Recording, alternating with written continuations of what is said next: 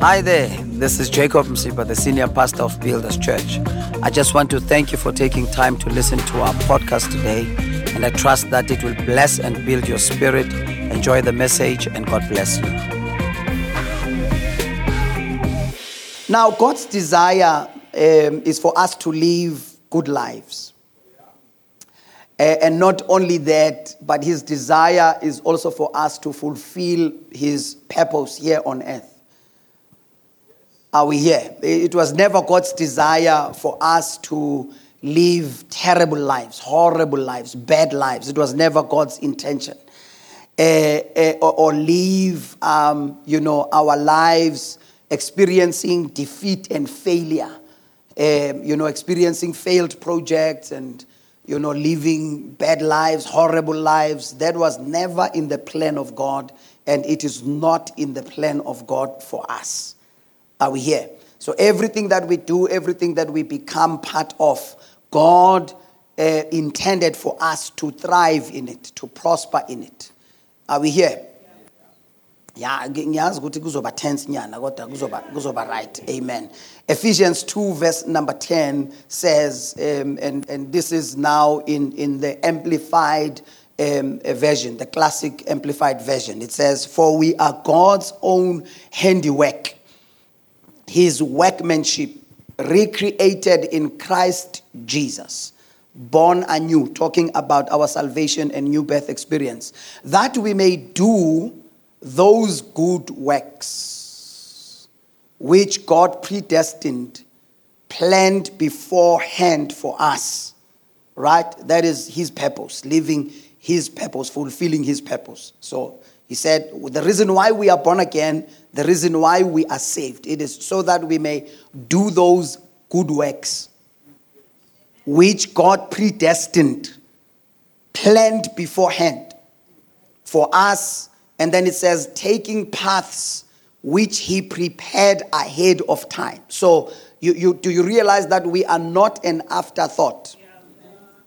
God did not, try to figure things out for us when we landed here on earth. So when I was born, 1978, the 16th of April, God did not call a meeting in heaven and be like, "Oh, there's this guy who just landed now in South Africa, in Delmas, 813 Vilakazi Street. What can we put together quickly?" No. Before I was even, that's why he says to Jeremiah, "Before you were formed in your mother's womb, I knew you," he says. And then he says, "I have ordained you a prophet." So in other words, by the time I am born, already God has a full plan for my life. And his desire is for me to fulfill it. There's a particular kind of life. And here's how I always look at it. Because Jeremiah 29:11 says this, "I know the plans that I have for you." He says plans to prosper you. Another translation says to give you an expected end. So here's how I look at it. God cannot sit in heaven, think and plan a life that he is going to just simply allow it to just be destructive. And God cannot sit and plan my life so that I can come and live and be poor till I die, suffer till I die. Why would God sit in heaven, plan beforehand destruction, and say, "I'm just going to allow for Tati to be born in South Africa, and my aim and my plan is just for her to come and suffer"? God can't do that. And this is where many of us as Christians, we are supposed to be delivered from any idea, any thought that suggests that I am here to suffer. And this is God's will for my life. And you know that one of the reasons why I said this is quite a difficult message to preach in church, it is because no matter how many times you say that, many people don't believe. It's like many people are so deep in suffering and poverty to a point that, have you ever suffered until you believed that this is just my portion? You're like, well, It is what it is. I just have to accept that things are going to be like this. And here the Bible shows us that one of the reasons why we are born again, it is so that God can open our eyes and so that we can see and know the good plans that he has for us. I love it when the Bible says in 1 Corinthians 2 this time, it says, no eye have seen, no ear has heard, nor is it entered into our hearts what God has prepared for us, right? And it says, but he reveals everything by his Spirit. So in other words, we can live our lives not knowing that there is a good life that is waiting for us, but it can only take the Holy Spirit to open our eyes, to bring it to our attention. So in other words, there's always a conversation happening in heaven about your life. And only the Holy Spirit can reveal it to you. So these plans are sitting in the mind of God. And the Holy Spirit stands in the gap and he says, hey, this is what God has planned and has decided about your life. And it's up to us whether we want to believe it or not. But here's what the rest of the scripture says. It says, so there are paths that God has prepared for us, right? And then it says that we should walk in them, living the good life, which he prearranged and made ready for us to live. So that is the kind of life that God wants us to live. And the Bible calls it a good life. Man, if this can sink in. The Bible says there are paths that he has set for us so that we can walk in them. But as we walk in them, to live that good life that God set down and prepared and decided this is how Jacob is going. And my assignment is to discover what kind of life God wanted me to live. And the Bible says he prearranged it and made it ready. Made it ready so that by the time I land here on earth, I'm just going to live that kind of life. And here's what I want us to declare upon our lives. And I would like for us to say it after me. God wants me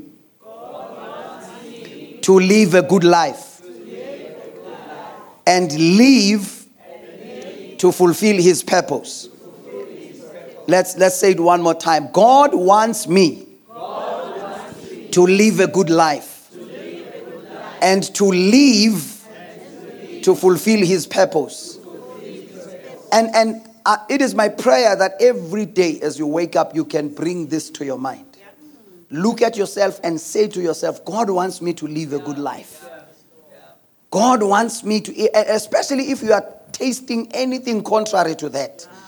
Go back and remind yourself that it does not matter what I'm experiencing right now, but that is not what God planned for me. God wants me, but I'm the first person who is supposed to be convinced of that fact. And that's why I'm saying in many believers, many Christians, we can speak in other tongues and fail to believe that God wants me to live a good life. And as soon as that sinks in, the way that you plan and do things will change. Because every decision I make needs to line up with that. In other words, I'm not going to sign up with anything that is going to compromise the quality of life that God wants me to have.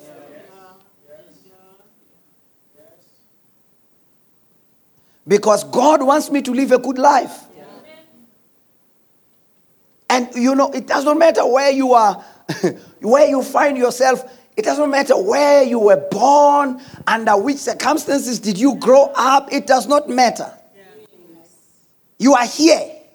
And what you need to know is that your God who has fearfully and wonderfully made you, your God who formed you in your mother's womb, knitted you together, your God who knows the number of your hair, your God wants you to live a good life.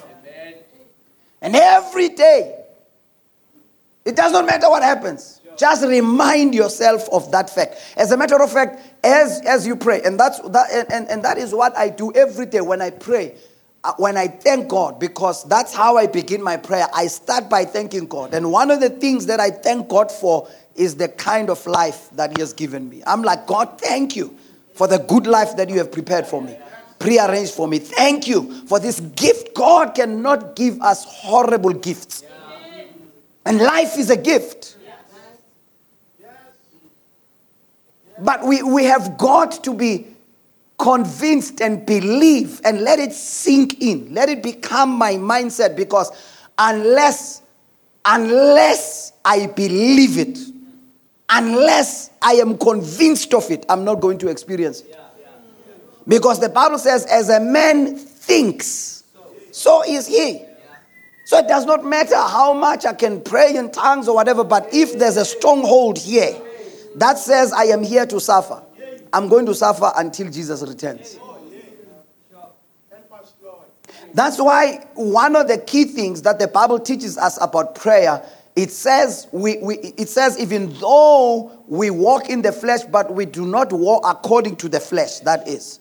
But it says our weapons are mighty through God for the pulling down of strongholds, casting out of imaginations, because one of the things that the enemy knows how to do, it is to plant a thought that you are going to own.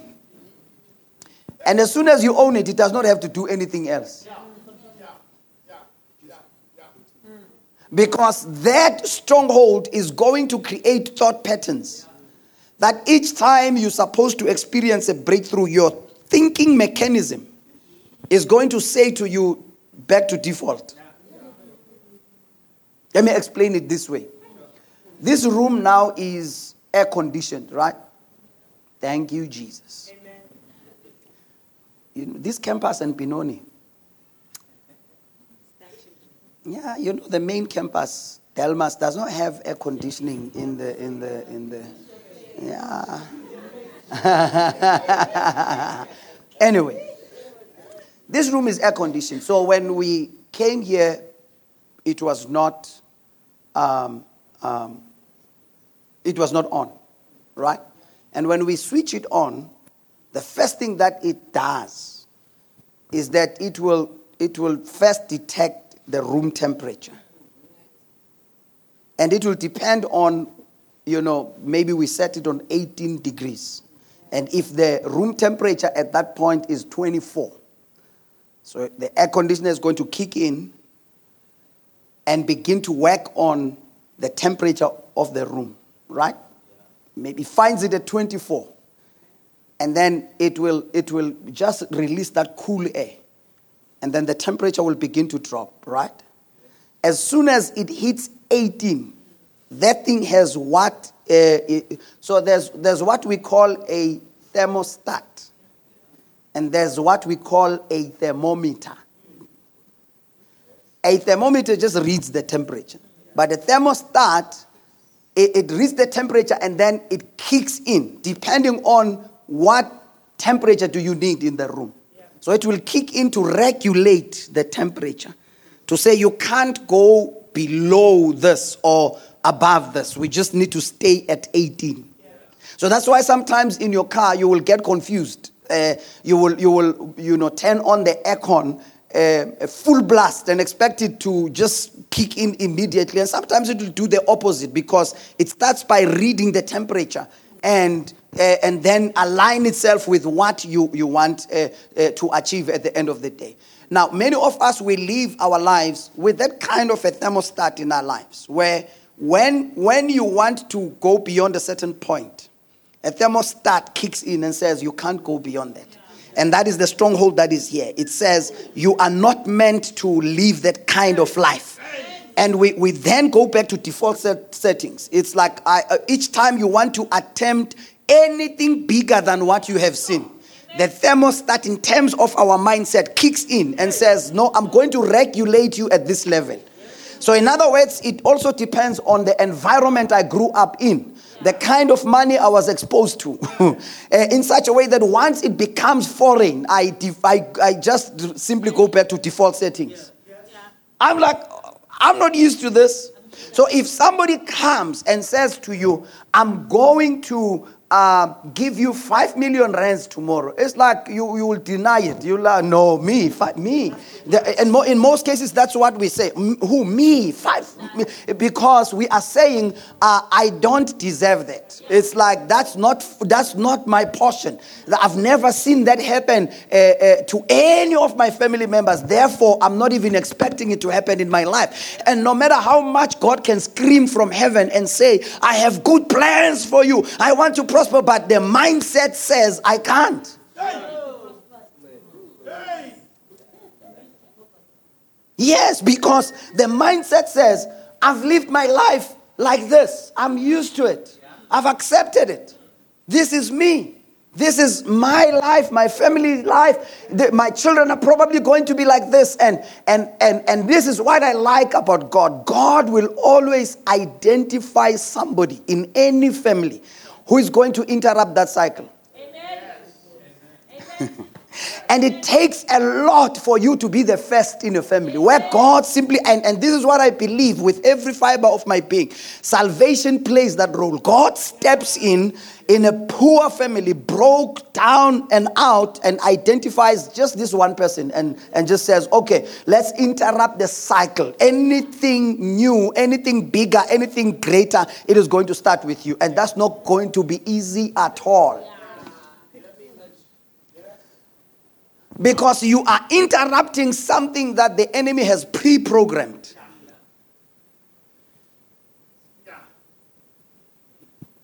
And this is why it is going to require faith. Because I've never seen it happen in my family. And I've got to visualize something that I did not see. I've got to believe for something that has never taken place. I always tell people this truth. In my family, there was just only a short stint of having a car. My dad owned a car for 2 months. And I think I must have been about 8 years or so. And unfortunately, he was in a car accident. And that was it. All our lives, we had to use taxis. To a point that even up to this day, I have to always be at, I'm not sure if this is going to come out right, at loggerheads with my mom. Because she doesn't want to drive. She doesn't want a car. And sometimes I will call her, Mom, where are you? And she will say, no, I'm in Pretoria. I went to my sister's house. And I'm like, how did you get there? So I used taxis. I'm like, no.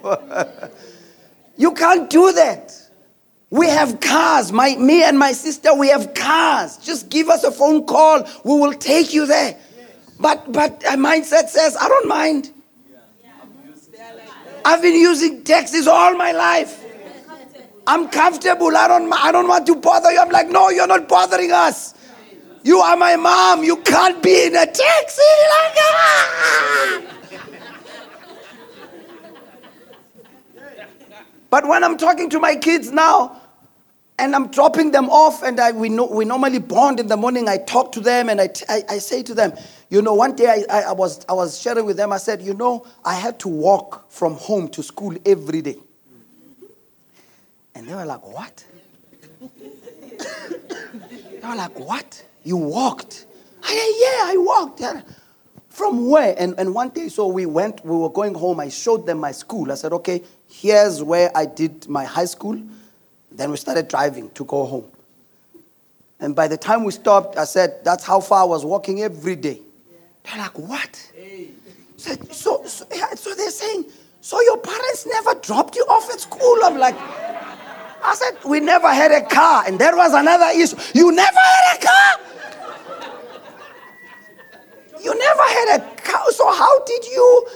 I'm like, no, we were using taxis. They were like, oh my goodness, oh Dad, every time you wanted to go to Springs or to the movies, I'm like, whoa, don't even talk about the movies. There was no movies in the equation. What are you talking about? Movies. They were so traumatized because it's a foreign concept to them. That there is no way that you can survive as a family without a car. It's like, that was luxury. I said, and then I tortured them. I said, we never had TV. And then I tortured them further. I said, we never had electricity. They were like, no, Dad, now. And Nati's like, that's cap. That's cap. Dad, now you're capping. I'm like, ain't no cap. So I try my level best, Shane, to be. But here's the Shane, they were so tortured. That day they were so sorrowful. But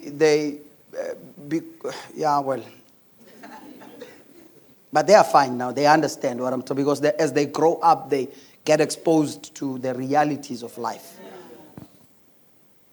Amen. But there is something that the world they are living in, there is something that is happening here.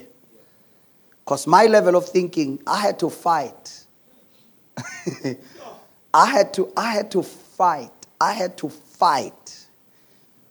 Because like I always tell you, you don't understand. You see, if you've never been to Delmas, you will never hear me. One day when you come and see where I was born and where I grew up, you'll realize what I'm talking about. I grew up in a town that had no restaurant.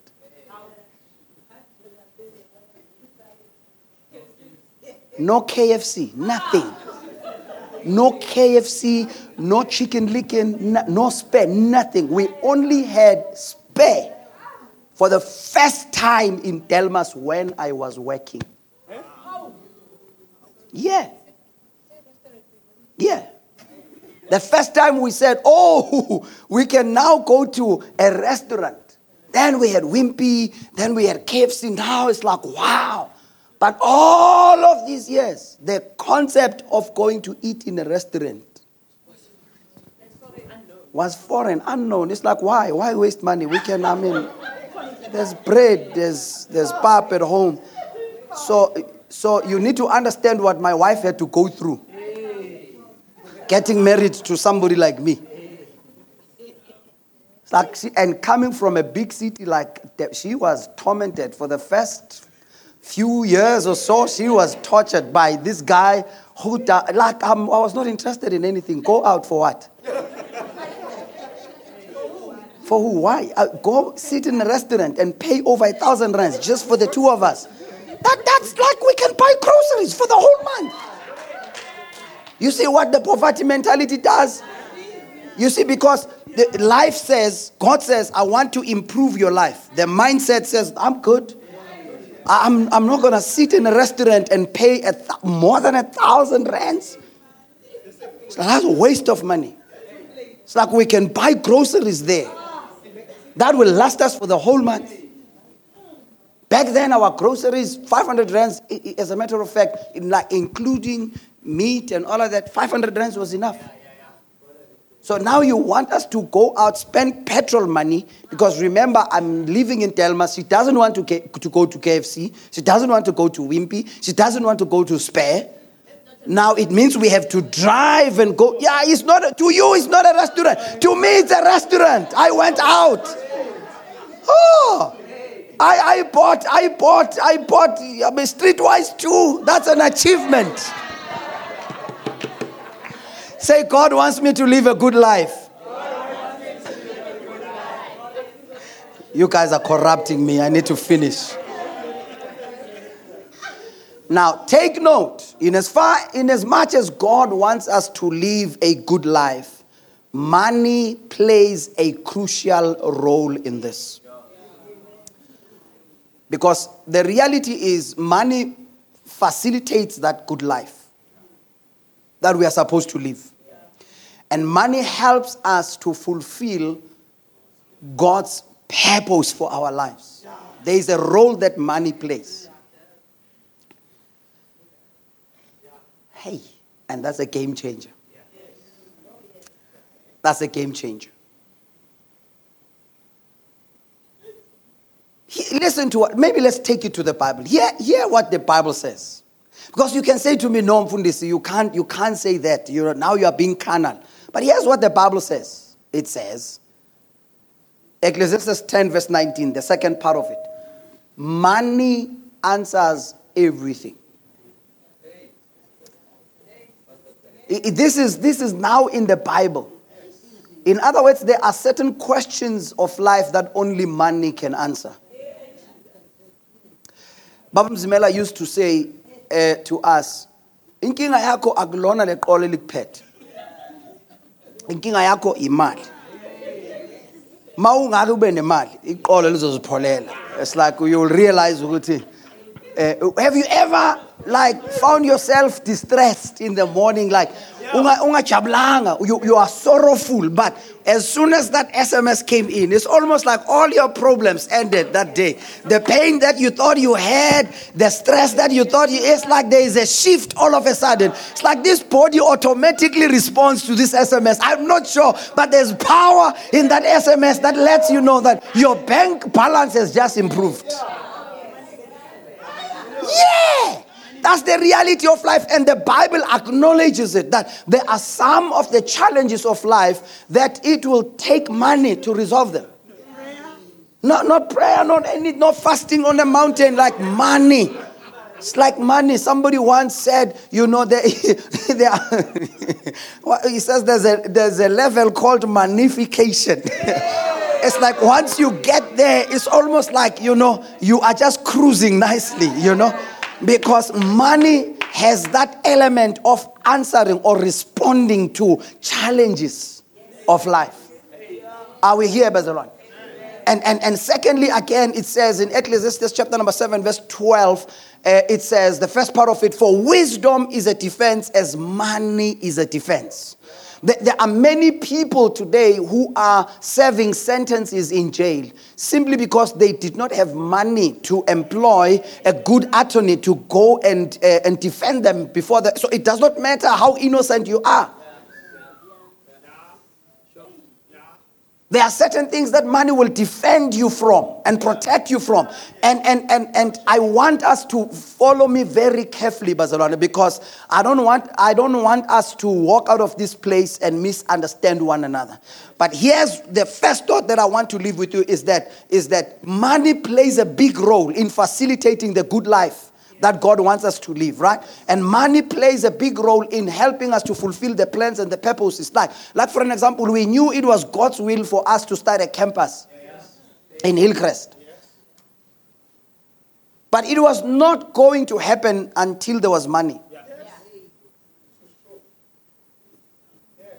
Like for us to open these doors and say we are going to start this work. The owners of this property did not care about our prayers. They did not care about the fact that I've been a pastor for over 15 years. All that they wanted, the only language they could understand, how much money do you have in your bank account? Will you be able to afford to have this place? And at that point, the place is empty. There's no one. It was just us, no Mama Kwaza, no Tabile, no Tando, just a few who had a meeting with them. We came to see the place. They were showing us the place. And after that, they were like, good, if you can show us the money, we can give you the place. Because money answers everything. That's what the Bible says. Money is a defense. It's like, at that point, money spoke for us. They did not care about the fact that we were few. All they wanted to know is that, can you pay? Don't tell us you are still going to pray. Can you pay at this particular juncture?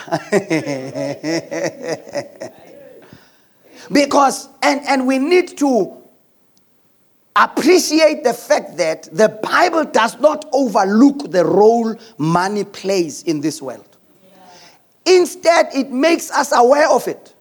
The Bible, it is the Bible that says money answers everything. It is the Bible that says money is a defense. It is the Bible that says that. So in other words, the Bible was simply saying, it was God saying to us, don't be naive to think that money is not important. And if as a Christian you are going to live your life and think that you don't need money, even God himself is embarrassed in heaven. It's like you don't understand. It's like you are embarrassing me Because everything, the chair we are sitting on, money. Clothes we are wearing, money. Food we ate this morning, money. The car we drove, money. The petrol we used, money. After the service, we are probably all going to eat. That's money. You are going to sleep at night. It costs to sleep. The reason why people are sleeping on the streets, it is because there's no money that can facilitate them sleeping comfortably. Just sleeping. I read another post of another man who was sick. I think he was in his 90s and he needed oxygen because his oxygen levels were low. And he wrote a statement because he kept on crying. When they told him, this is how you are now going to live, you need this, and here's how much it's going to cost you. And he started crying. And they thought maybe it's because of the diagnosis. And he said, it's just that I'm realizing that all my life, I lived freely, breathing God's oxygen for free. And all of a sudden, I have to pay for it.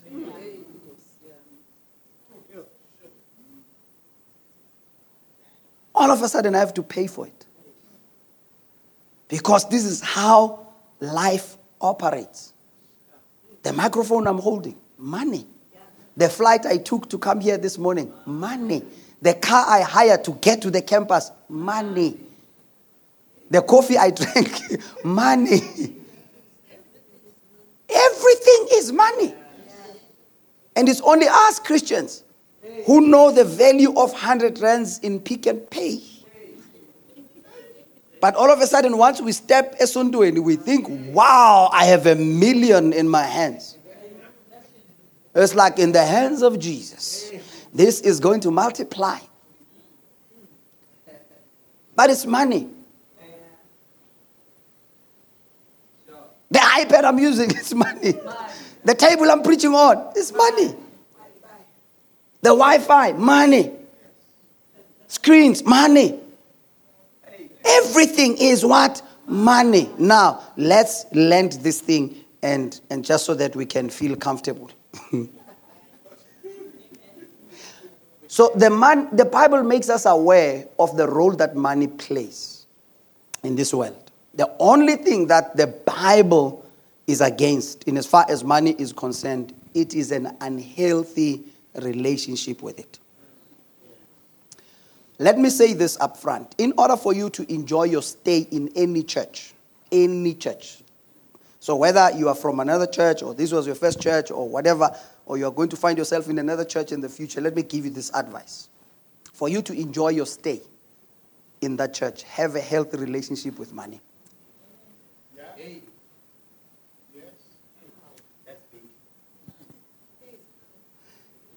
Have a good relationship with money, because so that, number one, when that word is mentioned, you don't freak out. Yeah. Number two, so that you become wise in how to handle financial issues within the church setting. So that you will know. It's like now, probably when I started preaching, most of us thought, he wants us to give.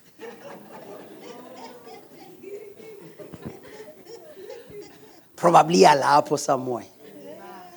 And it's not my intention. My intention is to equip us to be able to handle it properly. Because many things can go wrong at church in as far as money is concerned. You can be manipulated. I always tell people that I don't know where you're coming from, what happened or whatever. All that I know is that money in church is for God to use it to build his house. I don't come from a school of thought that says money that is given at church is for the pastor. It's not for me. It's not. In fact, the first time we started the church, there was no money.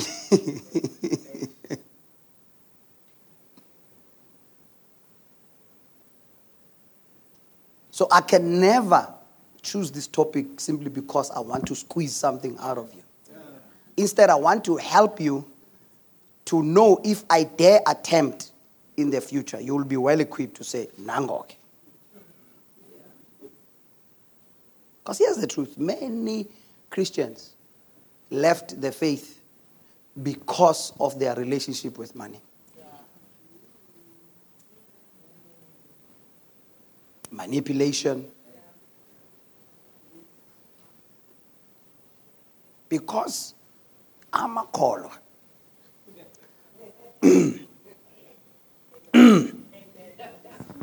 I always tell people, if I am your pastor here, right, and one of the church members comes and borrows money from you, and you give them, if they don't pay you back, don't come to me. I was not there. You did not even alert me. Because if you came and asked me, I was going to tell you, do not give them.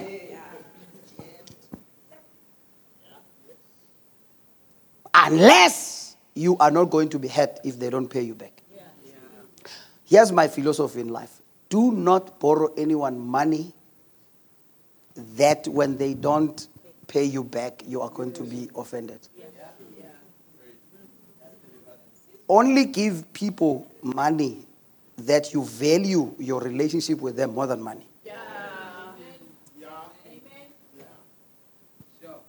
So in my life, there are people that I will never borrow money. It's like if Goodwill comes to me and says, Mfundis, please borrow me 10,000. I will never borrow him 10,000 rand. Never. Instead, I will say, Goodwill, here, move on with your life. Because I value my relationship with him more than money. I don't want money to come in between the relationship that we have. Because the relationship will be messed up because of money. Sorry that I'm not preaching about angels and anointing and the power and the glory of God, but I hope this is just going to help somebody. Because money can... So for you to enjoy your membership at Builders Church, have a good relationship with money. Understand that God gives us money as a resource. And we're supposed to use it accordingly. Right? And do not fall into a trap of being manipulated by anybody. So if any of our staff members here, the pastors here, come to you and ask for money, tell them, no, Mfundis has told us. Because even as your pastor, I'm going to tell you in advance, under no circumstances will I come to you to ask or to borrow money from you. Never. I have friends in my life that I can ask money from. Not church members. My relationship with you is different. I mean, most we are not friends, aren't it? Yeah.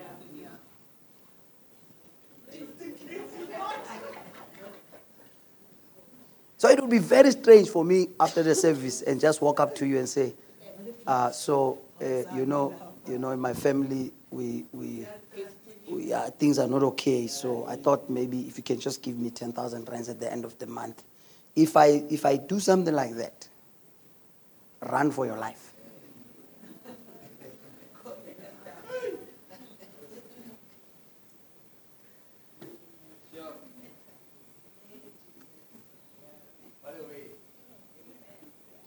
I feel like I'm preaching to the right people this morning. Now, let's conclude. Here are 5 things that I want to leave with you as I close. Just give me 10 minutes and then I'm going to close. Here are 5 critical matters that must be clear to every believer in as far as money is concerned. Number 1, God is the source of wealth and riches. God is the source of wealth and riches. So in the parable we have read, Jesus compares himself to this master who called his servants. And the Bible says he gave them money So who is the source? God is the source. Our master is the source. In the book of Haggai, the Bible says, silver and gold belongs to me. Exclusively, money belongs to God. It does not matter where you find yourself in life. Never make a mistake of thinking that you are the source. Never make a mistake of thinking that your job is the source. Never make a mistake of thinking that your business is the source, because then this is when we freak out, when we lose something that we thought was our source. If you lose the job, then you freak out because you think there is no any other way I can have money if I don't have the job. As we are going to see in just a moment, then we begin to worship the source. We begin to worship the channel that God is using. And forget about the fact that God is the source. When God says silver and gold belongs to me. And here's what I know. I have to expect in my heart that money is my portion. Why? Because it belongs to God. And if it belongs to God, it simply means it is also my inheritance. Because the Bible says we are joint heirs with Christ. So anything that belongs to God also belongs to me. So in other words, I must not be embarrassed by the fact that I am expecting God to bless me financially. Because this is something that He has. I'm not going to expect something from Him that He does not have. He has money. The Bible says, silver and gold belongs to me, says the Lord. So all the money that there is. So you can say, no, but it's not the silver and gold, but it's the paper money and whatever. But they print it from His trees. So there's no way that you can remove God from the equation of money. And as soon as in your life you look at it like that, to say God is the owner, it does not matter at this moment. But God owns every dime under the sun. He is the source. So fine, maybe you have a job and your job is paying you well. Do not look at your job as the source. Because what are you going to do when they tell you they are retrenching you tomorrow? What will happen when your business closes down? Does that mean your source has dried up? But if I'm saying to myself, fine, for this season, God was using my job as a channel to bring me this money, then I'm safe. That's why even when it comes to Elijah, when the brook, the Bible says when the brook dried up, because that's how He was providing for him in that season. But when it dried up, He said, move from this place, go to that place. There is somebody I have prepared there who is going to take care of you. Because God in different seasons will use different channels to bring money to you. So never put in the place of God a channel that He is using in that season.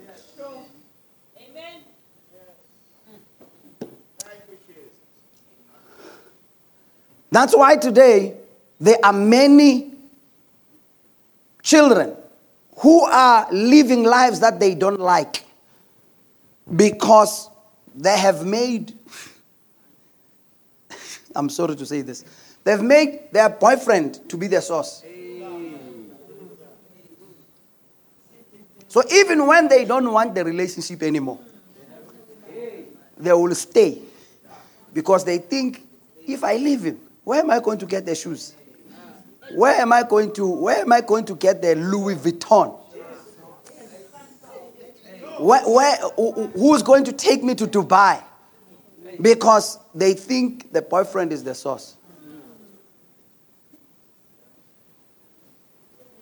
That's why I always challenge the fathers. If you have a daughter, raise the standard.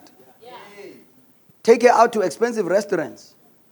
Buy everything so that there's no one who's going to confuse her with the beggar. Number 2, God empowers us so that we can be in a position to produce wealth and riches in our lives. Deuteronomy 8 verse 18. And you shall remember the Lord your God, for it is He who gives you power to get wealth. God is the one who empowers us. Number 1, He is the source. Number 2, how does He get it to us? He empowers us. He will give you a gift, a skill, an ability. He will give you the grace. He will give you the anointing. David puts it this way: you anoint my head with oil and my cup runs over. In other words, you anoint my head. What is happening in my head? This is where my ideas come from. This is where my strategies come from. So when that anointing flows, I come up with ideas that will cause my cup to run over. So that's why it says, no matter how, when you find yourself in a place where you are now wealthy, it says, remember the Lord your God, because it is He who gave you that power to produce wealth. So God can empower us to produce wealth and riches. God does not have a problem with that. Number 3, I said I just want to leave you with 3 matters this morning, right? Number 3, or 5, sorry. I just wanted to check if you are awake. So number 3, God remains in control. So no matter what happens, do not let money be your God. Amen. Whether it's presence or absence, do not let it be your God. In other words, do not let money determine what you can and cannot have. So in other words, when you don't have enough money for what God has promised you, do not let it have the last say.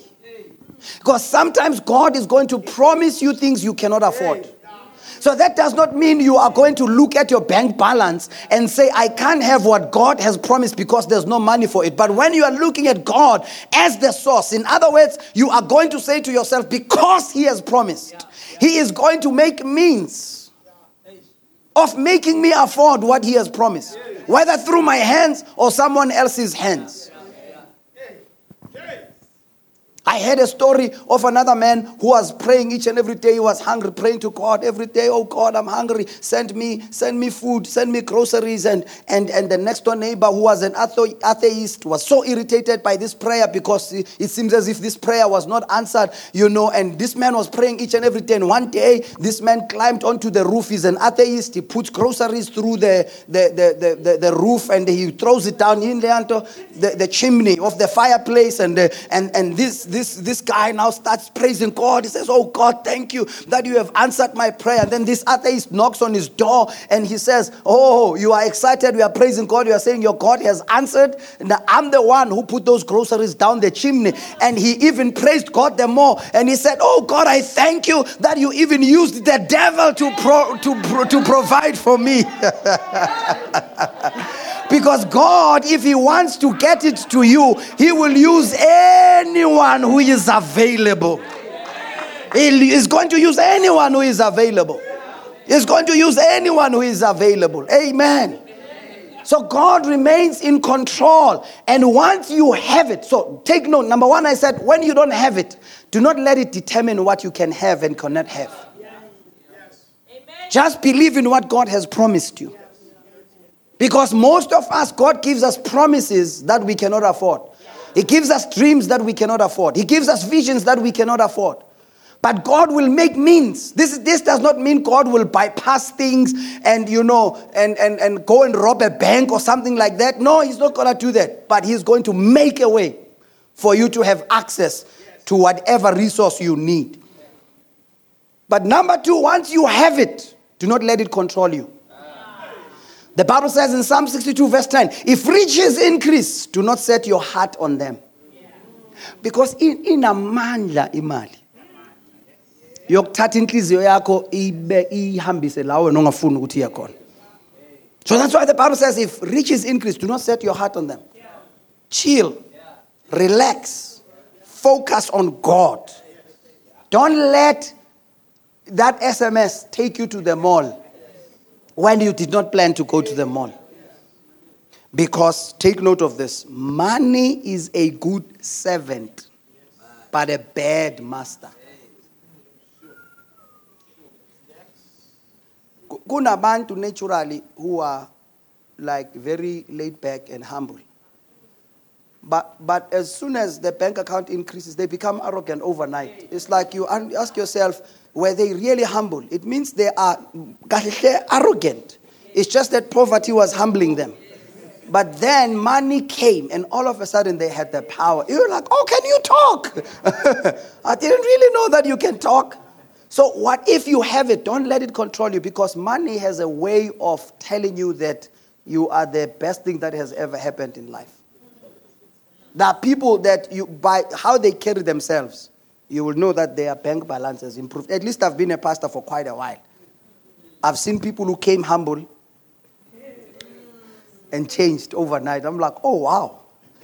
When they were looking for that job, they were at every prayer meeting weeping. Oh, Lord. Fundisi, pray with me. And you pray for them. And the job comes. You're like, is this the same person? It's like, Ish, I don't have time anymore, Fundis. I'll see. Maybe you won't see me for the next 3 weeks. And when you check, that it's not because the Basem Sebenzin or anything, it's because money came. And it is now dictating how they are supposed to live their lives. There are people who were always faithful to their wives. Until money came. It's like, wow. So yeah. I'm praying for you, Tando. So when it comes, when you receive it, pray to God. And say to God, God, help me.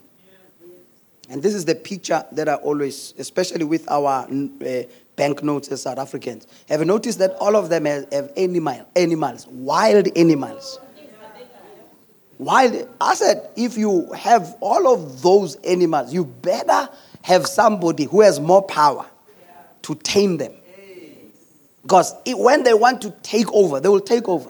Money is powerful. Money, I've seen people right in front of my eyes that I've known for my whole life to be one way. But as soon as they had money, I was like, wow. And at first I thought they changed. Until I realized, no, they did not. They were just hiding. Because, again, poverty is a way of just... And it's almost like when money comes, it just exposes to say, here's what you were dealing with. Never trust anyone in your life until they go through the test of money.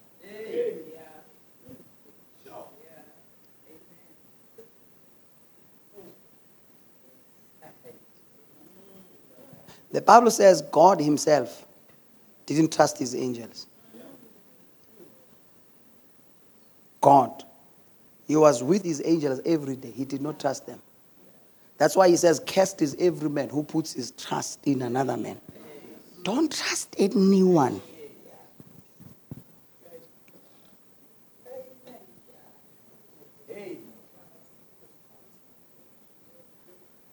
You see, vouching and say, this one, I know.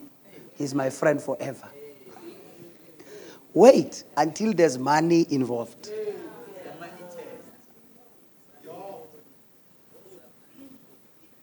Wait until there's money involved. Number 4, wisdom. God wants us to be wise in as far as money is concerned. He wants us to be wise. Ecclesiastes 7 from verse 11, the Message translation. Wisdom is better when it is paired with money, especially if you get both while you are still living. Double protection, it says. Wisdom and wealth, plus this bonus. Wisdom energizes its owner. So if you have money and you lack wisdom, you are not going to have the energy to control the money. That's why most of Jesus' parables were around the subject of money. Most of his parables. If you study, he was using business concepts, farming,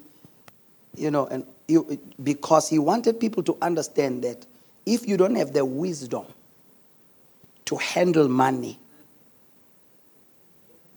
it will handle you. It will deal with you. And this is where the Bible says the love of money is the root of all evil. Because this is when We lack wisdom. And when we lack wisdom, money takes over our hearts. And the Bible says, because of that, they also strayed from the faith. There are people who leave God. Because, I love being a pastor because I've enjoyed just watching people all of a sudden disappear until something happens. Then you see their rededication and commitment. You're like, aha. Now, because God gives us lessons of life for free in advance. If we refuse to listen, He allows life to teach us. He just sends you to the University of Life.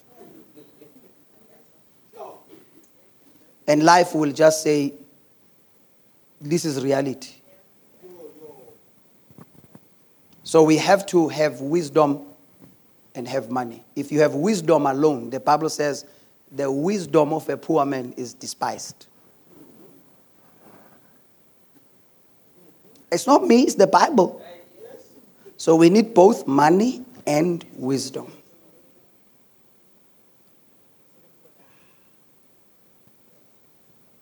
And lastly, God wants us to increase whatever amount of money that He blesses us with. So He gives them 10 minas. He says, go and trade. Take note what He says. Put this money to work. It does not say work for this money. It says put it to work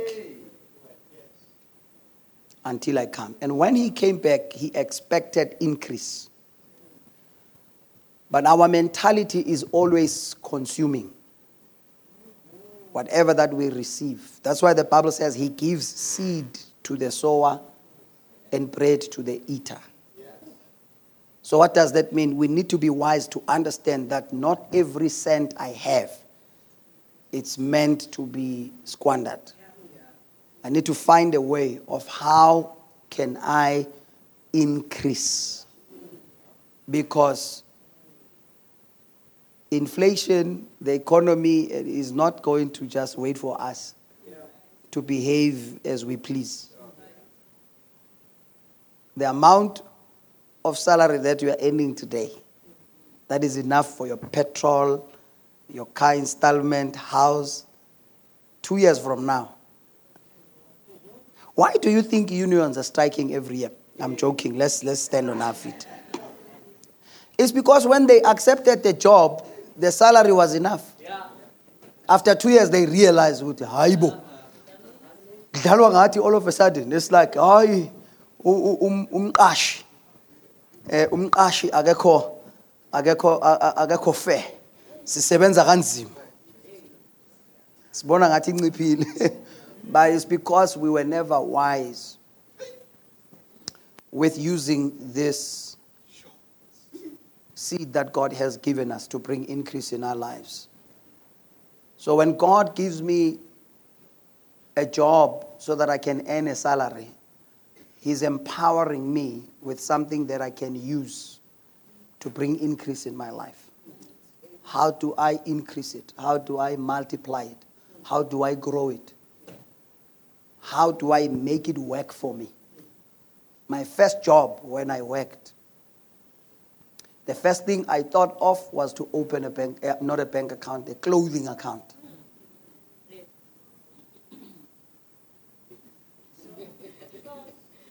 Sonke ne angeke ngenzela ukuthi ngizibophe mina, because I know you guys are born again, you are spirit filled, you are good, you don't have those problems.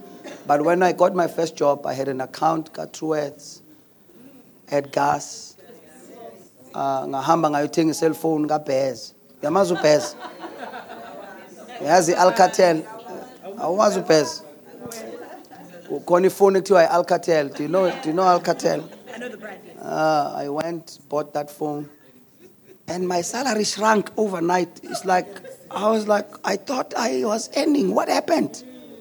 Because every month, things were going off. It's not that I was earning. I thought this was my bread. Little did I know that God was giving me something to empower me to improve my life. I didn't invest in things that were going to grow me or increase my income or my streams of income. I used it to just consume and consume and consume. That's why today I hate anything that says account. I don't have any clothing account. My wife and I agreed, we are not going to buy furniture through credit. We are not going to have all of those things because I know how painful it is to realize that I thought I had money, but all of a sudden I don't have it. We'll continue next week because we have got to be wise when it comes to money matters. Father, we thank you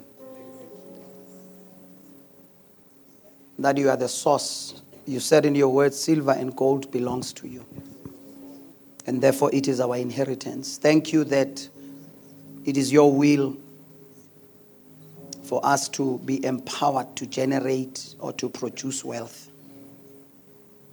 Because every good and perfect gift comes from you. It is your will for us to be empowered financially so that we can be able to live the kind of life that you want us to live. Thank you that, oh God, it is your will to empower us to fulfill your purpose here on earth. In the name of Jesus Christ, to be equipped and be able to put money to work for us. Not for us to become servants of silver and gold. Not for us to worship mammon. Because only you deserves that place in our lives. Father, we pray right now in the name of Jesus Christ that the spirit of wisdom may be imparted upon us. Upon each and every one of us. Make us wise. Through your word. To be able to be good stewards of the kind of wealth that you are entrusting us with. May we not be like the prodigal son who took his inheritance and wasted it. Because you said in your word, time and chance happens to them all. Not only to the rich or to the wise or to the swift, but time and chance happens to all of us. And we know that all of us, you will give us an opportunity to live this good life that you want us to live. I pray that, oh God, as we walk out of this place, we may continue to reflect and meditate upon this word. And so that these principles will be in place in our lives. So that we can break and interrupt the cycle of poverty and lack. The cycle of a consumption mentality. And so that we can be in a position to grow everything that you give to us.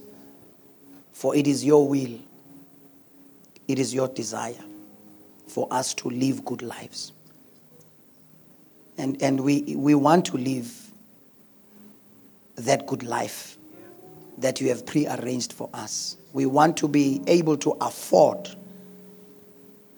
that good life so that it does not become strange to us that you want us to have a good house, a good car, take our children to good schools, be able to go on holidays and just be able to live that good life. Thank you for the wisdom that you are going to give to us. And it is in the name of Jesus Christ that we pray. Amen and amen. Let's give Jesus. Were you blessed? Hallelujah. Thank you once again for listening to the message today. We trust that you were blessed by it. Please do subscribe to our podcast to receive new messages every week. Thank you very much and keep on building.